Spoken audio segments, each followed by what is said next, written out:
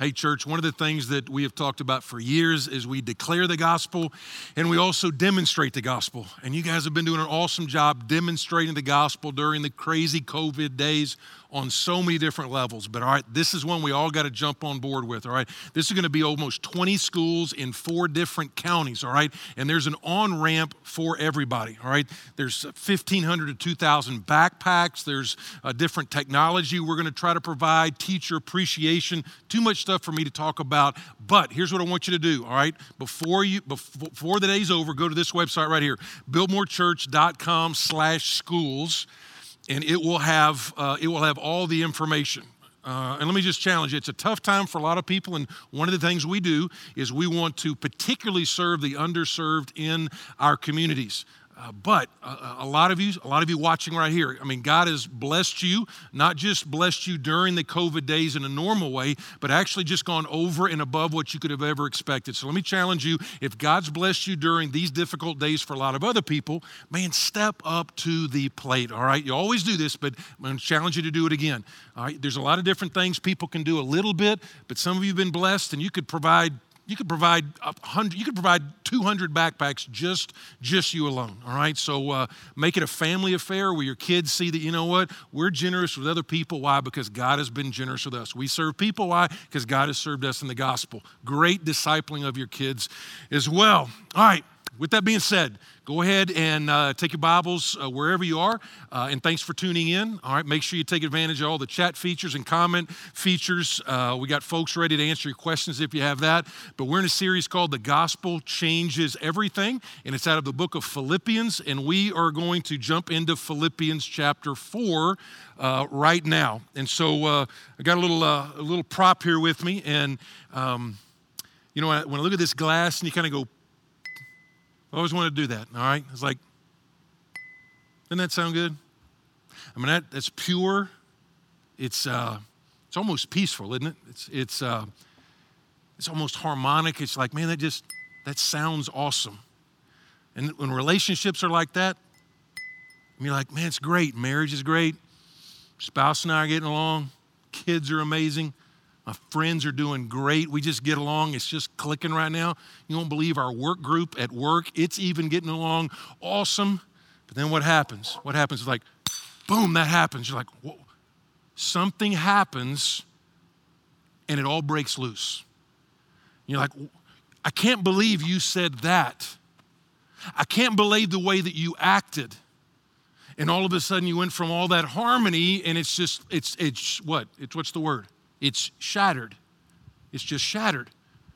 You're asking, how does it come back again? There's pieces everywhere. How do I ever put those relationships back together again? And the overflow of that, we hear all the time. It overflows in things like, you know what, I would look more forward to holiday dinners if I could just get over what they did to me. You know what, we used to spend a lot of time together, but, you know, something happened and I hadn't talked to him in years. You think I can ever actually forgive that? There's no way. We hear it and say it all the time. Something happens, whether it be marriage, whether it be friends, whether it be kids, whatever it is, it gets shattered, and the question is, what in the world can we do about it?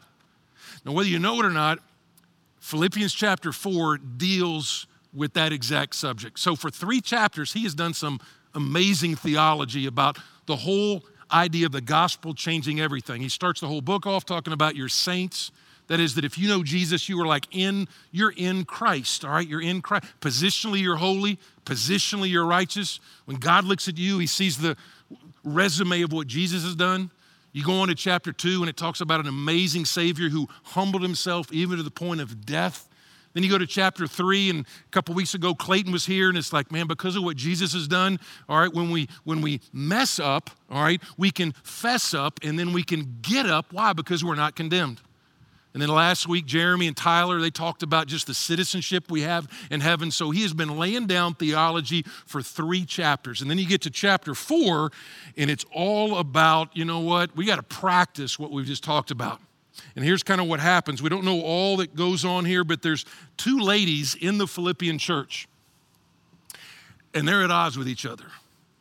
We don't know the whole idea of the disagreement. Something is going on, and Paul begins to challenge them. Okay, listen, you put all that theology, you put that in place in reconciling with each other.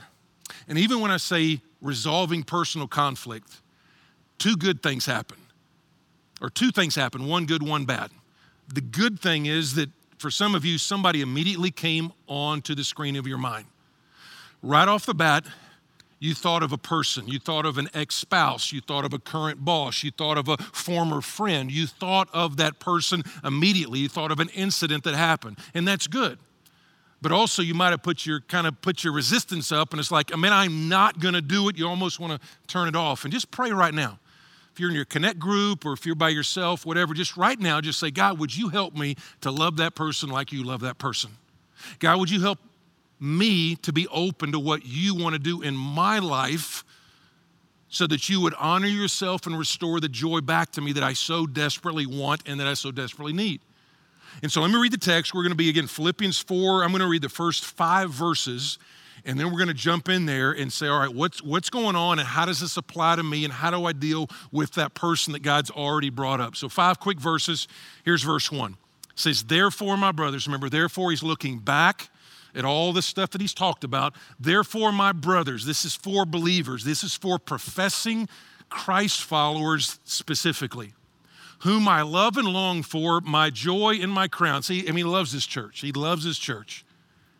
Stand firm thus in the Lord, my beloved. Well, what does stand firm mean? Well, he's about to tell us. He said, I entreat Euodia to get a new name. Just kidding. All right, I entreat Euodia and I entreat Syntyche to agree, and there's a key phrase that I highlighted, to agree in the Lord. So you've got 2 ladies here, 2 leaders in the church. Something is going on. And if you remember back then, they would stand in front of the church and they would read it out loud. All right, so he's like calling it out. He'd be reading this whole thing. This is a letter from the Apostle Paul, and they're reading it. And then like on the front row over here and on the third row over here, you got Euodia over here and Syntyche over here. And it's like, listen, I'm calling you out. So it's very bold, but entreat is very gentle as well. It's like I'm urging you. I'm begging you. Verse 3. Yes, I ask you also, true companion. We don't know exactly who that is. True companion, some scholars say, well, that's a person's name, and other people just say, well, it's a description. We don't really know, but it's a third party that he's saying, man, come alongside and help me. Yes, I ask you also, true companion, help these women who have labored side by side with me in the gospel together with Clement and the rest of my fellows workers, whose names are in the book of life. Again, these are not immature believers. These are mature believers. They love Jesus. They work hard for the gospel. And yet even mature believers at times can get like this, get at odds with each other. And so verse 4, not unrelated, all right, because when you have conflict with people, oftentimes the joy just goes out the door. So he says, rejoice in the Lord always. Again, I will say rejoice. And then verse 5 says, let your reasonableness, great word. It means not unnecessarily rigid. The ability to actually give some grace to other people. And it says, let that be known to everyone. Right off the bat, is that something that somebody would say about you? I mean, she is a reasonable, gracious, forgiving person. And why would we do that? And it says, because the Lord is at hand. The Lord is at hand. So again, the context is this. You got 2 ladies in the church who are leaders who have a disagreement. Again, we don't know the nature of the disagreement, but because they were leaders, they probably, because of that disagreement, you had some people taking sides, you had some ripple effect going on, and I think Euodia is right. No, I think Syntyche is right. Well, you ought to pray more, and all this, it starts to boil up, and he's like, I'm going to deal with it. And what we need to remember is this: since you can't avoid relational conflict, we better know how we can honor the Lord in it. And so as we walk through this, there's a ton of stuff in the Bible about relational conflict. And so I want to try to be precise. There's a ton, from Matthew 18 to almost every single epistle has a very relational section after it deals with the doctrinal section. But when you look just at this text, what you typically find and what you find in relational conflict are 2 extremes. They're two ditches that people tend to drive into that we want to recognize and then avoid. Here's the first one right here. Here's one ditch we want to avoid, and that is the avoider. When it comes to relational conflict, the avoider is simply someone who, anytime relational conflict comes up, they remove themselves from the situation. It can be a church, it can be a job, it can be a marriage. And what happens is after a while, it becomes a pattern so that they just go from church to church to church to church, sometimes marriage to marriage to marriage, friend group to friend group to friend group, job to job to job, all that stuff. And what they find out eventually is that sin is the native language of every single zip code. You cannot avoid clashes with people by just staying on the move.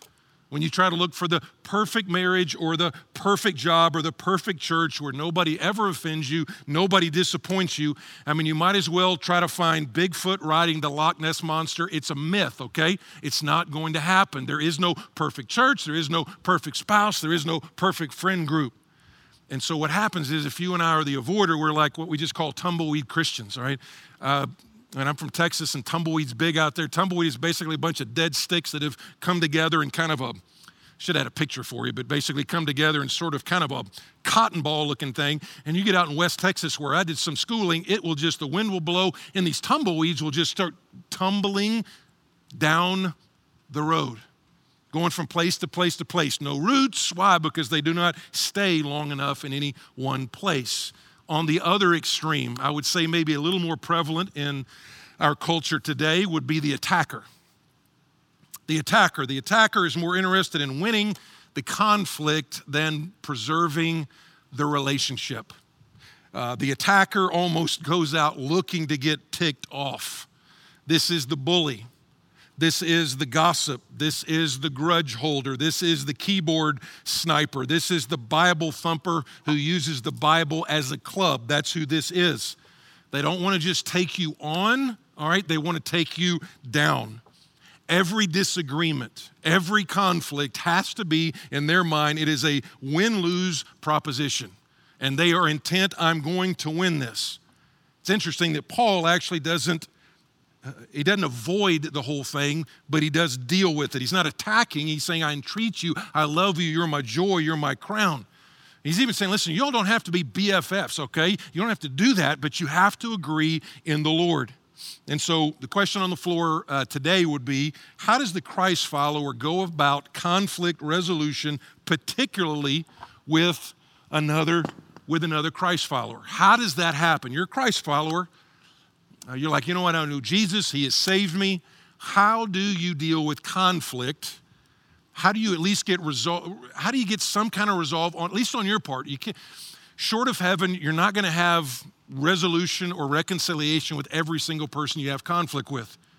The Bible says, as far as it is with you, be at peace with all men. So what we can say is, have I done what I'm supposed to do and what God wants me to do for the honor of his name and for the health of my soul? All right, so here's the first thing.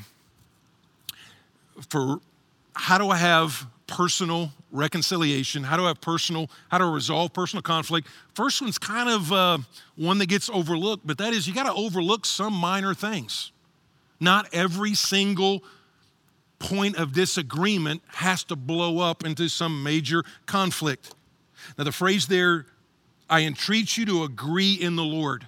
Agree in the Lord. Apparently, this was not some major sin or doctrinal issue.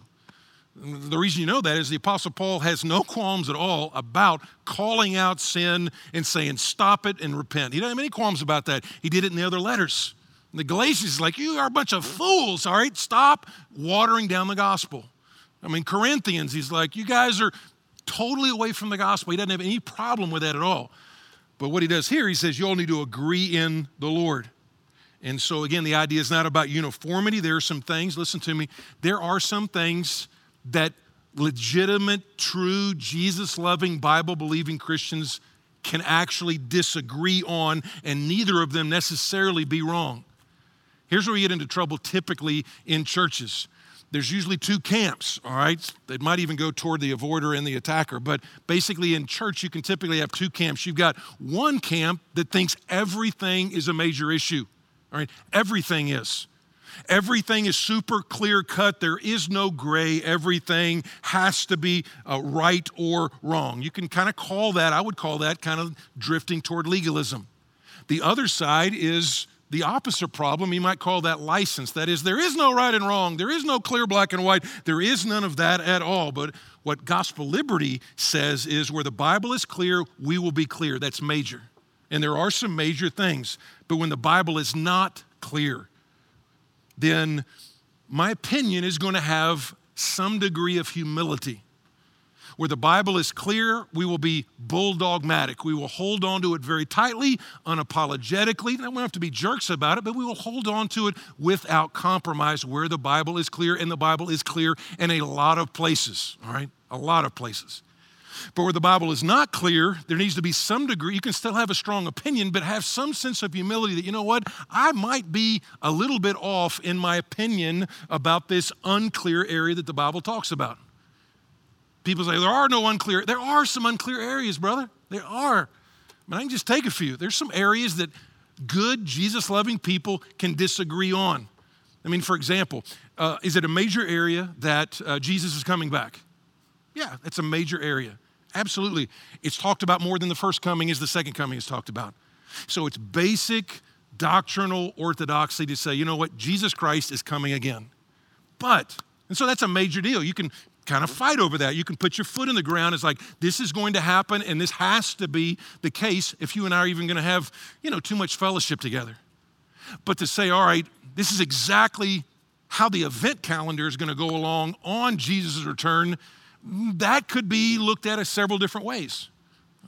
So, for example, everybody they'll put up these charts and go, this is all the event stuff. This is how Jesus is coming back. You know what? I have some thoughts about that. I have some beliefs about that. I've studied it, and I come down. If you're kind of a whatever, theologian person, you're thinking, I like all those terms. I would be what you call premillennial. That's the way I am. That's where I think the clear-cut reading of the Bible says. But if you're not that when it comes to how all the events unfold at the end of time, that's fine. That's fine. You know why? Because I might be wrong, and you might be wrong. And you can plate that same thing into effect from everything from soteriology about, well, what about the free will of man and the sovereignty of God? People have been going at that, and they both can love Jesus at the same time, and it's okay to have the opinions. Just don't make your opinion somebody else's burdens. Verse 5 says, reasonableness. Let your reasonableness be known to all men. It means, you know what? I can overlook faults when I can't. I can overlook faults at times.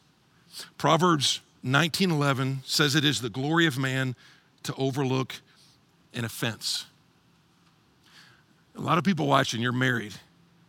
And I would say for 99% of our marriages, just this one thing could revolutionize just the joy of your marriage. Just the fact that, you know what, I'm going to actually give my spouse the benefit of the doubt that she didn't really mean what she said. He didn't really mean to hurt me like that. She's had a bad day. All right. He's got a track record where I know that's not what he thought. So you know what? I'm just going to give grace at this time, and we're going to move on. You know how much that would do just for our marriages and our churches? So sometimes it's just overlooking some minor offenses. Second thing we can do is own your part. Own your part. Now notice Paul does not take sides in here. He doesn't take sides, and the reason he doesn't take sides is probably because he knows there's two sides. 99% of the time, there are two sides to every story. There's an occasional one that it's 100% and 0%. But almost every one I've seen, it's like, you know what? There's two perspectives, because the old saying goes, you know what? There's his story, there's her story, and then there's the truth. Why? Because you and I bring in, I think what, psychiatrists talk about the schema. That is your perspective, okay? So like, if I'm looking right through here, all I can see is I'm looking through this little hole, and this little hole, this is my perspective. And because I'm looking through my little perspective, I am blind and oftentimes ignorant to all the other perspectives. And you got to at some point realize, you know what, we all bring into arguments, we all bring into this some idea of this is my experience, this is my background, this is the way that I see stuff. And when we do this, it can be very easy. Some adult arguments sound like we're back on the third grade playground, correct? Okay, you said that. No, you said that. No, you said this. Can you imagine how embarrassing if there was like a tape recorder of all the arguments you've ever had in some of the relationships? No, you started it. No, you started. No, here's what would be awesome that would make your home at least go very well. I would say most of us would agree that sometime in the last 12 months, 18 months, you have actually done something, said something that you knew actually injured somebody. All right, I would think that would be safe. And if God brings it up on your mind, what I would do is I would go, and then here's a great hint. Go up to that person and basically this is, I'm not accusing you of anything. I am not asking you for anything except for your forgiveness. Can you imagine just what that would do? You go into work tomorrow and somebody who you know knows you did something to them, just saying, listen, and you're like, maybe it was a lot their fault. Own your part. It's like it's just 20%. Then own your 20%. And don't have to bring up their 80%. Just say for your 20%, you don't owe me anything. I'm just asking you if you would forgive me for, and you fill in the blank. You're like, why would I do that? Why would I do that? Well, because he says, you know what? Do this in the Lord. So really the main thing we want to get to and kind of end with is this. When it comes to conflict resolution, when it comes to personal conflict resolution, is you want to orient all this stuff around the gospel. Gospel changes everything, including this. It's got to be in the text, so let's look at it in the text, because orient means to focus and revolve it around. So verse 2 says, you agree in the Lord. Verse 5 says, the Lord is at hand. Now that's not a reference to the second coming. That's a reference to his presence being right there. In other words, what Paul tells them is he calls these ladies to see the issue through the lens of the gospel. Not what's best for you, not your hurt feelings. He says, ask the question, what is best for the gospel in my city? What honors God more? If I'm trying to restore, a lot of times people say, I have a right. I have a right. I got these rights. I mean, thank God that Jesus laid his rights down. And then we're saying that we follow that Savior who laid his rights down. I mean, he didn't say, you know what? I got rights. You guys offended me. I got rights. No, what does it say? Chapter 2 simply says this. It says, have this mind among yourselves, which is in Christ Jesus, who, though he was in the form of God, did not count equality with God a thing to be grasped.